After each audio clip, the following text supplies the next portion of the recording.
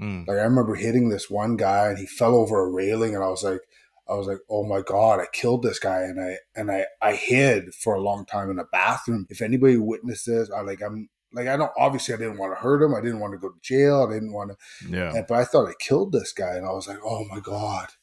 And it Yeah. just really, it really starts to affect you, you know. And I'd beg people, please don't push this, don't push this. And then people, you know,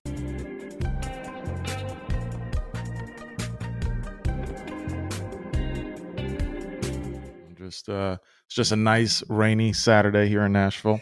I've got Ben Smith with me. For folks who don't know who you are, what's your story? What's the 10,000 foot view? Why are you on a podcast sharing your story? well, I am the founder of the Goliath Foundation, which is basically aimed at helping men find more peace and groundedness in their lives, and that's kind of my thing in life now. After traversing a pretty crazy environment myself to come out on the other end, now I like to help others.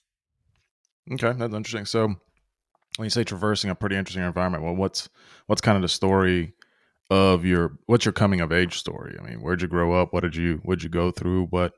What kind of brings you to this point where you start this Goliath project to help men?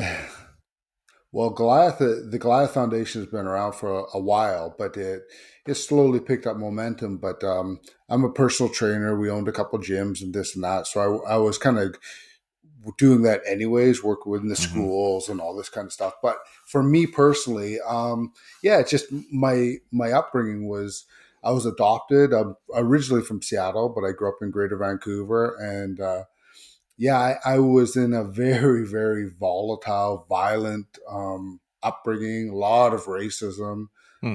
in my own home. It was just really, really violent, really harsh environment for me to grow up in. So as I grew up, I end up uh, really having a lot of addiction to violence and a lot of addiction to various things, which led to me being a bouncer and I bounced for 14 years from the time I was 17 till I was 31. And, you know, being around a lot of gangsters and drug dealers and my friends getting killed at gang wars and this and that. And so I had to kind of make sense of a lot of these things. And then, yeah, it just kind of took me basically through my 30s, working with people as a personal trainer, working with youth through anti-bullying programs that I ran. I ran the gloves off.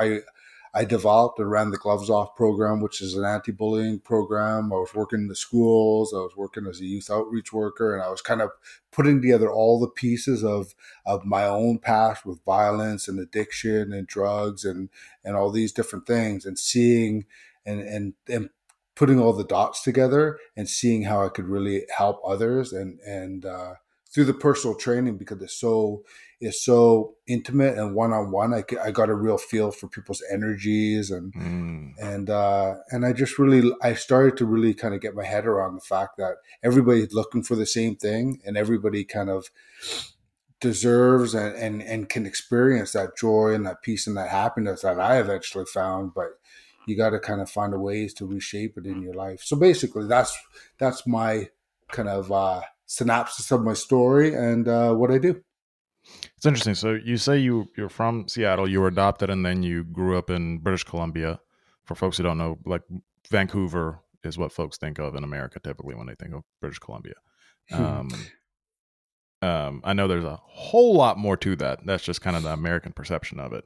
But you said you grew up around a lot of racism and violence. And what's interesting to me, so that doesn't necessarily surprise me because I understand humans are humans. But within the United States, there's this concept of Canada as like the land of milk and honey for some reason, as if all the problems we have here just magically don't exist there. Partially Hmm. because the Canadian government has exceptional PR in the United States. It's very impressive. Hmm. Um, but talk a little bit about that. Talk about that upbringing part, the violence in your home, the racism, the drugs, the gangs, etc. Hmm. Growing up in that part of Canada. Well, I'm from East Vancouver, so East Vancouver is it's not so bad now, but when we were growing up, it was kind of always known as kind of a tougher area, Mm-hmm. especially where I grew up around Main Street there. So I mean, even now, even for Canada, I think Maine and Hastings area, that whole area around there is probably the one of the worst, if not the worst, in Canada for addiction and homelessness. And I'm not sure about homelessness, but it's historically been a really bad area. Um, and and I mean, I go to Seattle a lot. I've been in New York, and I've never seen any place that's worse as far as that kind of situation with the homelessness and the drug addiction than Hastings, Maine and Hastings area. So if people think that Vancouver is all pretty, and I mean, it's a beautiful city. I love Mm-hmm. Vancouver, but it's definitely got a harsh side to it for sure. Yeah. And for me, growing up, again in the '70s, there wasn't a lot of black people around, right? So, and I'm adopted into a white environment, like my family, my adopted family was white, Mm-hmm. and so basically, in the neighborhood I grew up in, it was a very, very tough neighborhood, very, very tough neighborhood with a lot of the kids I grew up with got shot, killed, and they're just dead now because there was a there that's what that neighborhood bred. um, but there wasn't a lot of black people. I knew one other black kid, boy, and then another black girl, all the way up until grade 8. Mm. So in my neighborhood, so there's a lot of East Indian, there was a lot of Asian, there was a lot of Caucasian. It was still mostly Caucasian back then in the '70s. Um, so yeah, it was a ton of racism, even in my own home. Mm. Because I'm probably going on elaborating a little bit here, but No, no, my go, go, go. my parents divorced when I was in grade 3, so my brother and I moved to East Vancouver. My sister and my mom moved to another side. Like actually, they moved even further east, right almost on the border of Burnaby and Vancouver. But it's not as quite as crazy over there. But where my brother and I moved, we moved into a real mouse infested, almost uninhabitable little shack of a home. And my dad was working lots to try and pay things. So me and my brother were basically left on our own. And in this really tough neighborhood where my older brother was one of the toughest and most vicious and meanest. Our house was basically there's no adult supervision, so all these tough kids would be in my house and just kicking the crap out of me and nigger this, nigger that. Like that's just the way I Mm. lived, right? And it was like 'cause there was nobody around to stop it, nobody. So it was basically where me and my brother were two unsupervised kids in this very tough neighborhood, where everybody just kind of used our place as a home base to basically kick the crap out of me. So that's kind of how I grew up, right? Interesting. So elaborate a little bit more on. So you're adopted. I'm assuming, since it's somewhat obvious, you knew you were adopted. It wasn't something that was kept from you. Oh Uh, yeah, no, I knew early I was yeah, adopted because yeah, my parents are white. yeah. You can't. That'll be one hell of a Punnett square to pull that off. Like, um, so so you're already dealing with the identity issue and identity trauma of being adopted. And then on top of that, you tell me like, hey, I knew one other black kid and guy and one black girl until I was like in grade 8. How did that impact you throughout your life having that identity crisis in a way? Because you're having to reconcile, like, obviously you love your parents because they took you in and they raised you and all these things, but then also you're in an environment where you're like, damn, nobody looks like me. What was really confusing for me because my adopted brother, he's very dark skinned. Mm, So I mean, I think he's obviously got black blood in him, but his features are very Italian. He has straight hair, except he's dark skinned. mm-hmm, So when we were kids, again, like it was very confusing for me because my brother being older and my brother's very vicious, but he's also very intelligent, very mm, athletic. He's like, so I think he realized very early on that if he was like highlighted the fact that I was a nigger and he mm, wasn't, then it would kind of distract people from it. And that's basically how it went all through until we were adults. And he started to Wow. kind of accept that, oh, I started to play the different role. But all the way up until we were adults, he would he had everybody convinced because of his straight hair and his Italian nose and this and that, that he was Italian, but I was a nigger, nigger, nigger, nigger, nigger. So everywhere we went, I was like, my brother was the worst. He would just be like, nigger, nigger, nigger. And then because he did it, everybody did it. So then in my house, all his friends, everybody would be coming over. And I was constantly, I used to wake up with two prayers every morning. Please don't let me get beat up, and please don't let me get called a nigger. And because I hated it. Wow. I hated it. I was the only one. So all day, like in my house, everywhere. It just was so harsh, right? And again, I couldn't really understand it because it's like, yeah, but you're darker than I am. Yeah, but I'm Mm. Italian. You're a nigger, nigger, nigger, nigger, and it just blew my mind. Like it just was so confusing to me, right? How much resentment did that build in you, like through your teenage years and like early adulthood? Well, I think by the time I was a teenager, like by the time I was kind of graduating high school, um, I don't know. I think it had a lot of there was a lot of resentment that had built up, and then as I was through the years bouncing, I started to really, really vent it a lot more because again, a large part of my story is that I was a dad when I became a dad when I was 20, and then I went through a nasty, nasty custody battle over my daughter. Finally, won after a year in court, and it was very, very nasty. And I won my right to see my daughter, have my daughter 3 days out of 7. And I went to pick her up one day, and her mom had just disappeared, and I didn't know where she was, and I figured I'd never see her again. And that was when I was 23, and I just went off the deep end. And it was really at that point I was working in a very, very crazy, very, very violent nightclub, and I just basically I was just a guy with a death wish, just taking all that pain and all that resentment and all that years of fighting, literally thousands of fights, because I fought almost every day, and taking it out on all the bullies that I came across and all the guys in this nightclub. It's just like, you know what? I'm going to put a bullet in my head, but before I do, I'm taking out every one of you that I can. Anybody who gets in my face, I'm taking you out.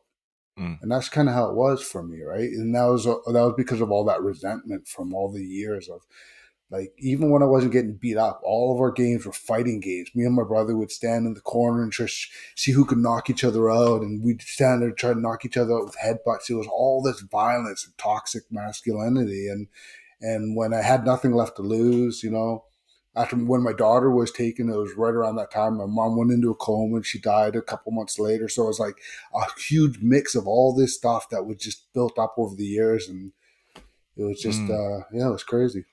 Well, and it's interesting what you say about the nightclub, the violence, and the I'm going to go after all these bullies, and especially when you're the bouncer, you're in a position of authority.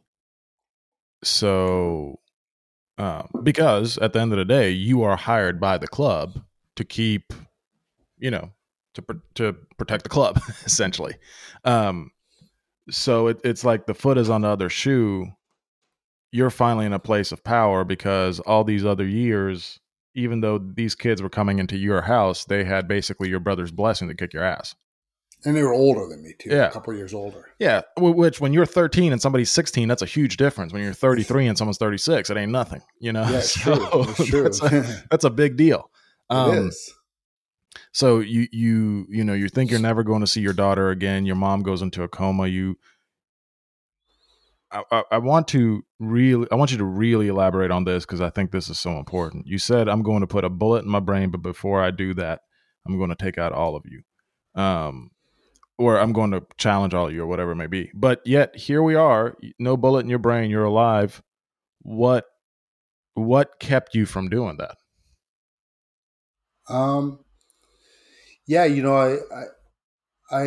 wrote a book about it, so I talked about it a lot. But I think, well, first of all, in that year when I was fighting over my daughter, I had moved to Prince George, so I was quite far away. But I was fighting off allegations of molesting my daughter Oh and God. violence, like all these lies. It was crazy, and it just I got into a really bad work accident. They told me I might not work again. I couldn't get compensation. I was about to be homeless, and I was in this real dark place. And I actually got admitted to the hospital for a suicide attempt at that time.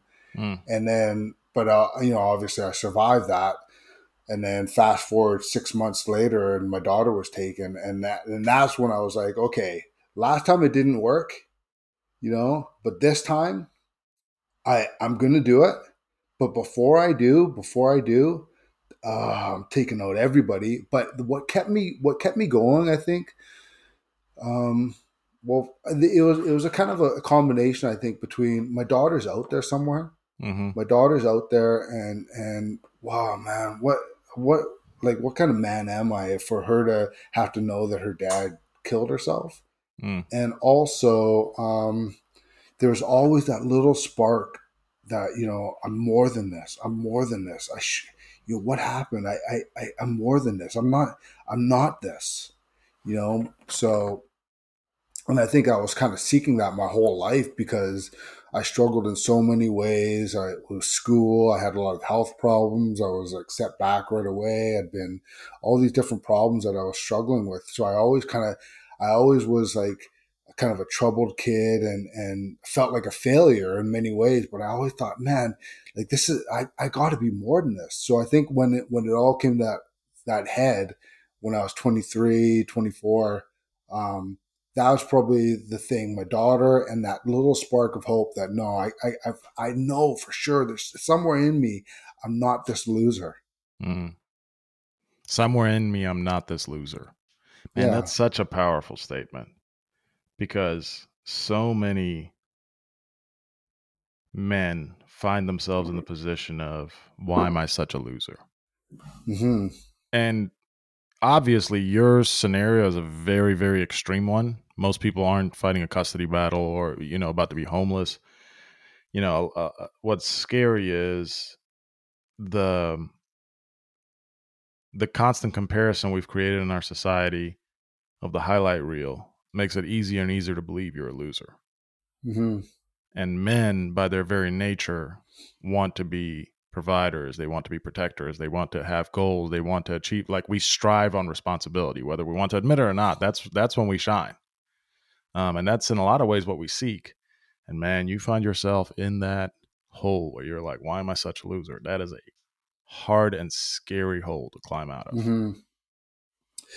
Yeah, like I say, a lot of people are struggling with that right now, and again, there's different levels of extreme, but the constant is how you feel about it, right? If you Mm-hmm. feel like if it's the bottom of the barrel for you, then it is what it is, right? And that's nobody should feel like that. No, but it also depends on, like, what kind of idols do you create in your life?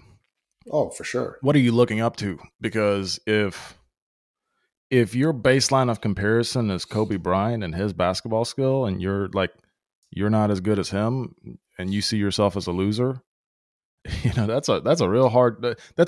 But people like that, they do that, or Hmm. you see something on Instagram, or you see, maybe it's an income thing or whatever it may be, or maybe you just feel like you're down and out. Like, I would encourage folks that you're not a loser as long as you keep fighting in whatever battle that may be. And as long as you're looking to improve yourself and constantly get better and figure out from your mistakes and things like that. Hmm. Did you have any outlets in sports or anything like that growing up? Yeah, yeah. I mean, I did, I started wrestling and boxing quite young, and then bodybuilding was a big passion. That was one of the first times cause I'd been arrested a few times when I was young, and bodybuilding was one of the first things when I was 15. Um, I after a pretty an arrest, I took up bodybuilding. It was kind of one of the first things that changed my life. But then obviously I fell back again later. So, Yeah. but boxing was probably the one that really helped me shed or not all of, but a lot of the violence and the whatever Elaborate on toxic. that, because that sounds counterintuitive. Yeah, well, again, I started boxing pretty young, but when I kind of got a little bit older and I really committed to boxing, I I don't know, it gave me a positive outlet.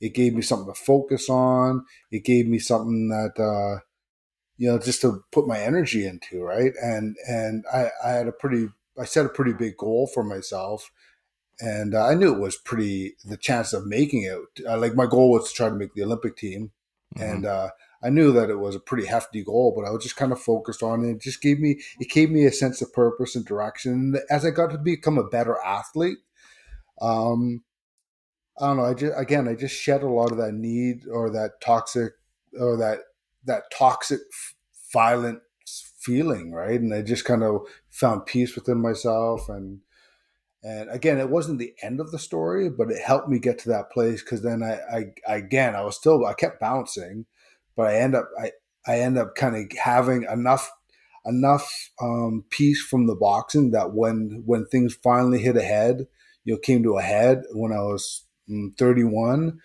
I was able to finally say, okay, it gotta end it. So, did you ever box professionally, or was it always an amateur? I did fight professionally, yeah, Okay, but I only had one fight as a professional before I just said, you know what, I need to let this go. yeah. I'm curious about this. So, two questions on the boxing front: Have you ever been knocked out, and have you ever knocked somebody out? In the boxing ring or just Yeah, in the generally? boxing ring. Oh yeah, both. Okay. The first, what was the feel? So we're talking about this within a. There's rules. There's a ref. There's a ring. There, because the streets are different. That's a separate conversation. But I'm talking about the first time you got knocked out and the first time you knocked somebody out. Compare and contrast those two feelings. um, well, let's see. Getting knocked out is very very peaceful for anybody that hasn't, like especially in a boxing ring, Interesting. because if you get dropped in a boxing ring and is I mean I haven't been ever knocked right out like where I was like they had to drag me out of the ring kind of thing, but Yeah, yeah, I've been dropped to the ground and yeah, didn't know where I was and I was standing and yeah. all that kind of stuff, but I got up standing. But it's super peaceful, right? Because you don't it's just like the world just disappears for a while until you come back, right? So Interesting. one time I came back in the changing room and I was up and I was walking and all that stuff. Another time I came back when I was fighting in LA. I felt like I was knocked out in the first round, but I fought the whole fight up until 17 seconds into the fight left in the fight, and then I don't remember anything till I was like sitting on the hotel bed when we got back to our hotel. So Wow. that whole time I was kind of knocked out, but I was still fight. I fought almost the whole fight. And so again, when you get knocked out, especially in a boxing ring, like, well, my experience in the boxing ring, because these guys can really hit, right? So if you Yeah. get knocked out, I don't know, it's very peaceful because you just lose. I don't know, it's just you kind of go to sleep basically. And I wrote about this in my book, which I never have published yet, but I wrote about in my book how there's because I grew up fighting because I fought every day for years and years and years. There's a part of me as a boxer that would a lot of times I would kind of get knocked out, but I would just my body just knew what to do, Hmm. like because it had done it so much, and so I won fights that I didn't even know I didn't know I'd won, right? Yeah. Now, what So about it's the side of when you knock somebody out in the ring? um yeah, it's usually a knockout when you knock somebody out in a boxing ring. It's a whole bunch of things coming together, so it's almost kind of surprising, right? It's not like you're like generally it's not like you're powering through it. It's just like a whole bunch of things come together. Boom! Oh, he's down, and then you just kind of it's like it's just kind of almost like wow, that's kind of Yeah. trippy. But boxing's different though, right? Because especially as an amateur, well, even as a pro too. I mean, we're all friends, right? For the Yeah. most part, we're all friends. We train together, we get along, and it's not like generally, it's not like at least in my experience, like there's a lot of animosity. I mean, you build up a level of aggression when you're gonna fight, but but again, we're all friends. We like each other. We hang out. We party. We train together. All this kind of stuff, right? So you're Yeah, not really trying to hurt anybody, right? it's a These are match. friends, right? Yeah, it's a match, right? It's competition. It's sports. Yeah, So makes when you 100% do knock sense. somebody out, or when you drop somebody or hurt them or whatever, there's that party that's kind of like, oh wow, that's cool. It all came together. But there's also that part of you like, oh man, I hope this person's not hurt, right? Yeah, the reason I asked is I don't know if you've ever listened to Joe Rogan talk about his Brazilian Jiu Jitsu career. No, I haven't. Um, so um, Joe Rogan was like a world class martial artist in his 20s. I mean, he was a national champion, all this stuff. And I remember listening to so in his early 20s, I remember listening to him explain why he left that world. He still trains and stuff, but he stopped fighting. He said he knocked out a guy so hard that he was genuinely afraid that he might have killed him. And he said he went, I'm paraphrasing here, so sorry for all the Joe Rogan stands if I'm telling the story wrong. But he basically was like, he went home that night and he was like, I can't do that anymore. Like, this is not. And so that's how he got into stand-up comedy and acting. He basically was like, I got to do something else. But Yeah, yeah, yeah, the yeah. thought of like knocking somebody out that hard to where you're like, oh my God, is this person going to Yeah. live? Has got to be absolutely terrifying. Well, I never felt that as a boxer. I mean, I wasn't a super hard puncher. I was more speed and toughness and skill and stuff like that. So I was never really worried about my power hurting somebody in the ring. And that because that was not my style of fighting. But as a bouncer, especially when I got older, Yeah. so I'm just going to tell my trajectory as a bouncer. So as a kid bouncing, I was always kind of because I was underage. I was working in bars before I was even old enough to be in the bar, and I'm a bouncer. So Yeah. Yeah. I was quite nervous about it. Like I was like, oh, am I up to task? Am I up to task? And then I realized I was, like, well, I can take care of myself. And then I went through the transition where it's like, okay, I kind of got off on the violence. Like, wow, I'm really quite tough. I didn't know how tough I Yeah. I'm was the because I'm so baddest used MFer to around.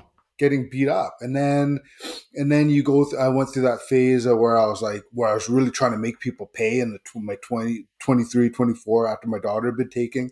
But then towards the end, I transitioned all the way to the point where, again, I was bouncing in a strip bar by myself 5 nights a week. So 3 nights a week I'd be by myself, and 2 nights I'd have backup. But again, it was a pretty busy strip bar, very popular strip bar, and it was frequented by a lot of gangsters and stuff like that as well.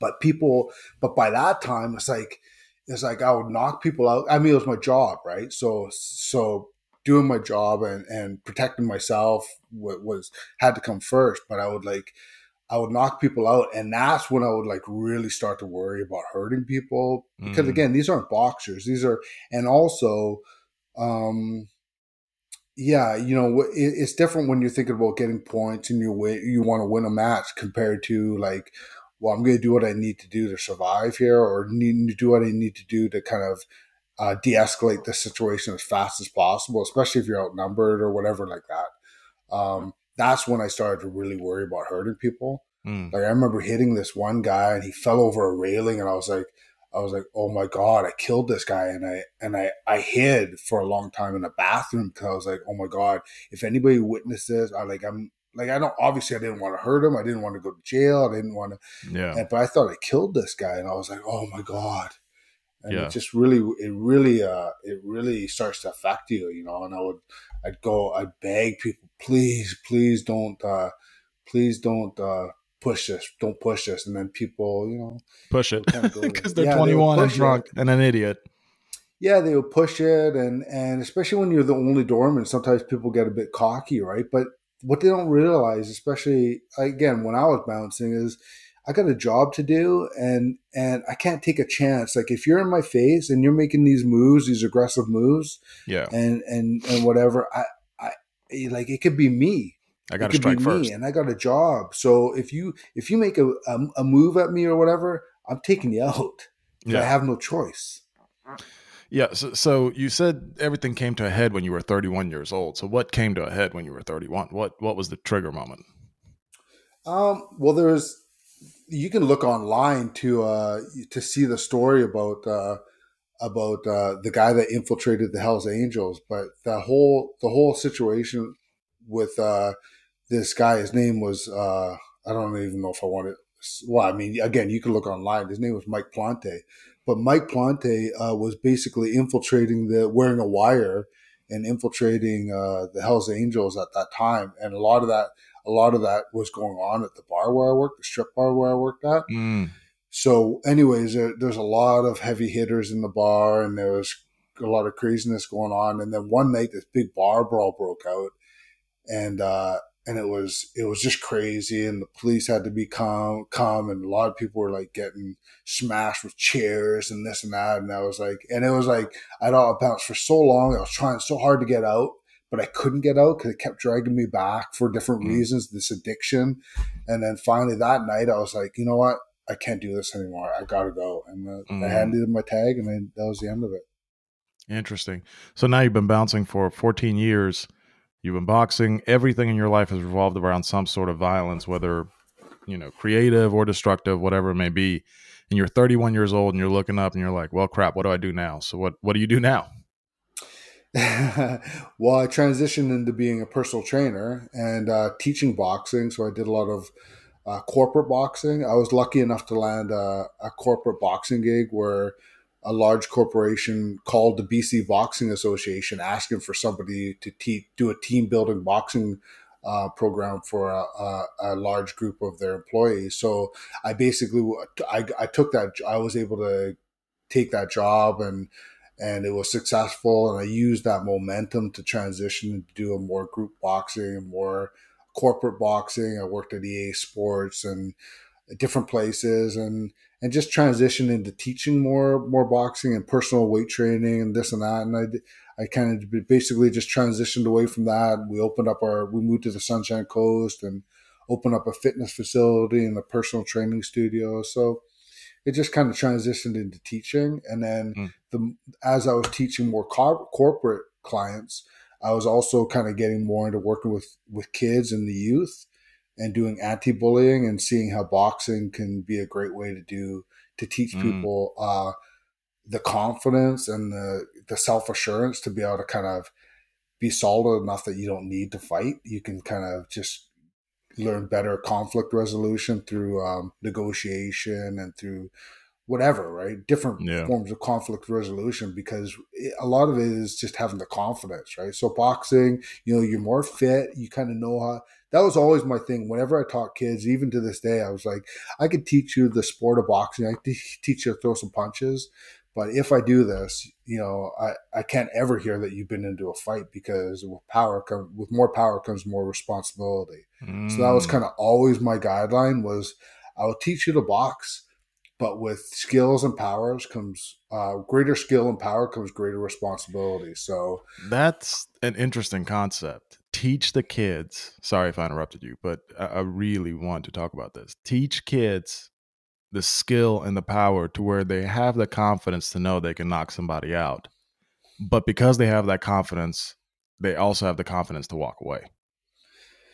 yeah, I mean, let's face it. I mean, in my experience, a lot of things go down, because of defensiveness, Mm. because you're insecure about a situation. I mean, even arguing with somebody or even your wife about something, it's like if you get defensive, if you feel like you're being, you know, or threatened in a situation, you're going to fight back. But if you feel like, whatever, like I know my Yeah. thing, I did the best I could, you could say, you know what, honey, I'm sorry I've upset you, let's just move forward. You don't have to fight back, right? Yeah. In any situation, in any Exactly. walk of your life, if you're super solid in yourself, you can just, you know what, let's move forward. Exactly. Exactly. Yeah. There's something about, you want to talk about positive masculinity, something about that quiet strength where you don't have to fight back, or you don't have to, when you're confident in yourself and you're confident in certain things. Like my wife and I talk about this sometimes, like the things that set certain guys off with their wives in particular, we observe. And I'm like, that doesn't set me off, because I don't feel like, even if you did that, I don't feel like I would be any less of a man because you did that. I don't have any of that to prove. I'm very confident and very self assured in my manliness, quote unquote, or my husbandness, quote unquote. Nice. Um, Such a great So place to be. it took a long time to get there. Still working on it. But yeah, I don't need to snap at her for XYZ. Um, because I know it doesn't matter at the end of the day. Maybe she's having a bad day, maybe this, maybe that, whatever. So getting to that point, I always try to encourage guys like, hey, how do you get to that point where you're just a calm, level-headed man in your household that can take on all the stress if necessary, and still keep it all together without losing your crap. Because I think that's where Mhm. a lot of problems come into play. Yeah, no, I agree wholeheartedly, and that's basically the work I do with men now through the Goliath Foundation is trying to get people to feel like so secure. So much of it is finding that self assurance, right? So Mm, finding those things within yourself that I always say you have to focus on things that make you feel good about yourself that mm, nobody can ever take away from you, right? yeah. Because if you feel good about yourself because you drive a great car, well, you're not always going to have that car.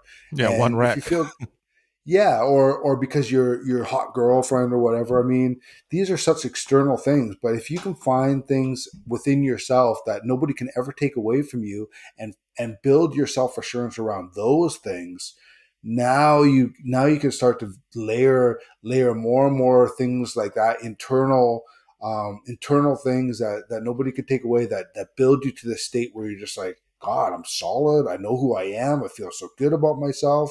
Nothing can really get me down because I know the truth about myself. I know that I'm a loving person. I'm a kind person. I'm a strong-willed person.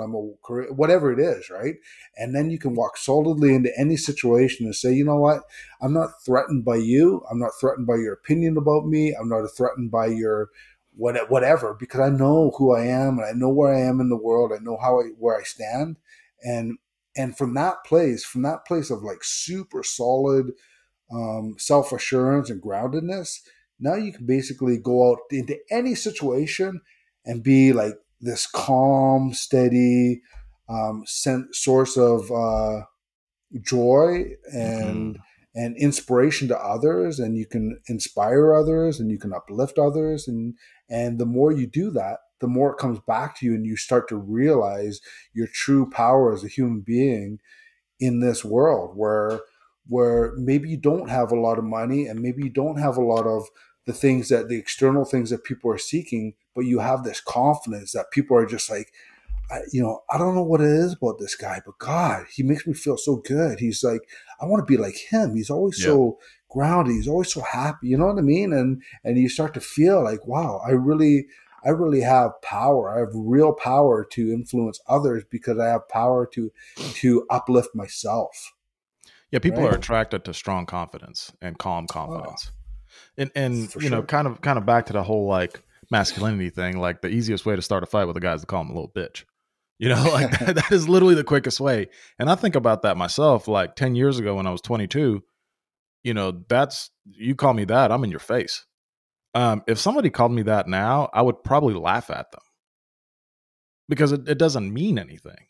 You know what I mean? And that's the trajectory and the again, to make it very clear, there's plenty of things I need to work on myself, but like that ain't it. Like Yeah, you're yeah, not gonna get me in a fight by something you say because yeah, yeah. your words are pretty much completely irrelevant to me. Um, and figuring that out, because so much destruction in the world and in our own lives is caused by just those stupid little triggers that we never overcome for some reason. Hmm. And you have to be self-aware enough to acknowledge that, hey, that's a problem and I need to overcome it. Hmm. um so what has been some of the most rewarding just aspects of helping men figure out that calm, confident energy, um as long as you've been working with this project? Well, again, I've been doing this kind of work for, let's see, we moved over to the coast in 2004 and we opened up our gym around that.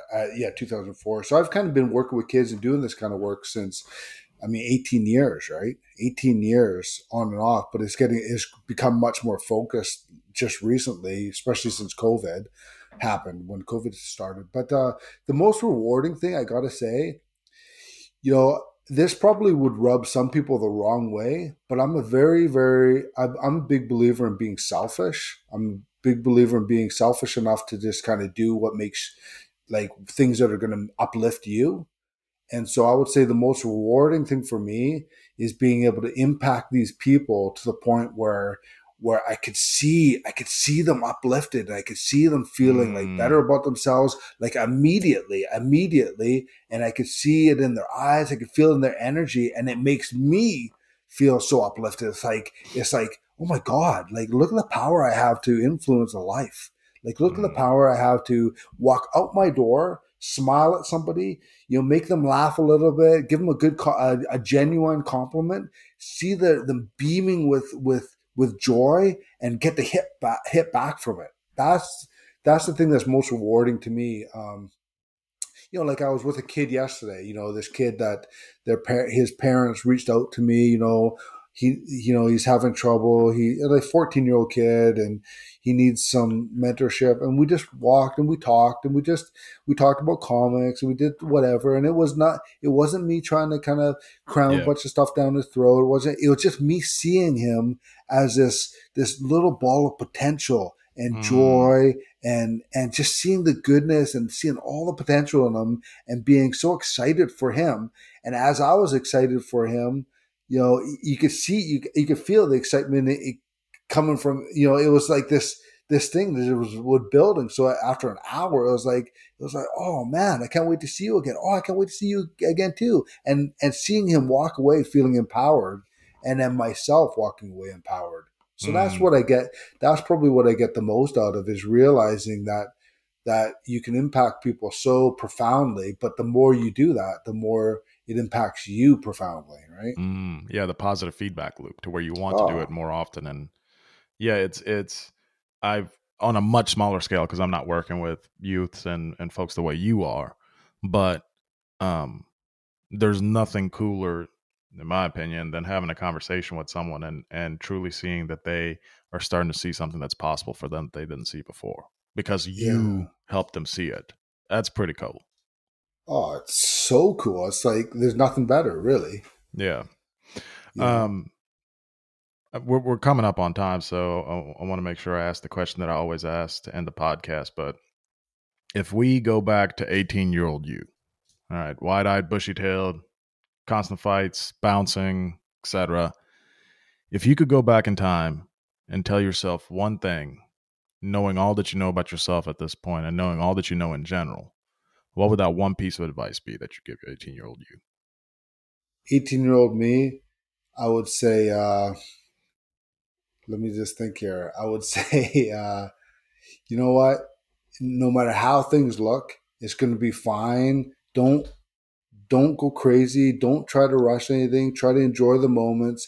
Take the strength that take those things that you were given through the struggle that you've had, and make the most of them. Let them serve you. Don't let them bring you down. Let them Mm, serve you. mm.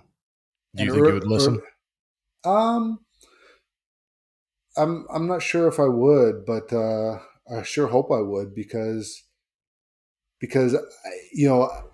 I mean that's basically what I did. That's why I am the guy I am now, right?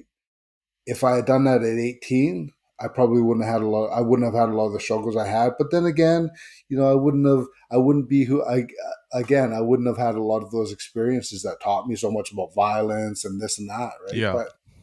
But that's basically what I talked about earlier, about that self confidence, that self assurance. It's just like, what is your life led you to understand about yourself? That for me, it's like, well, I'm resilient, I'm super strong, I can't be broken. These are Yeah. things that give me such a sense of confidence. I'm like super.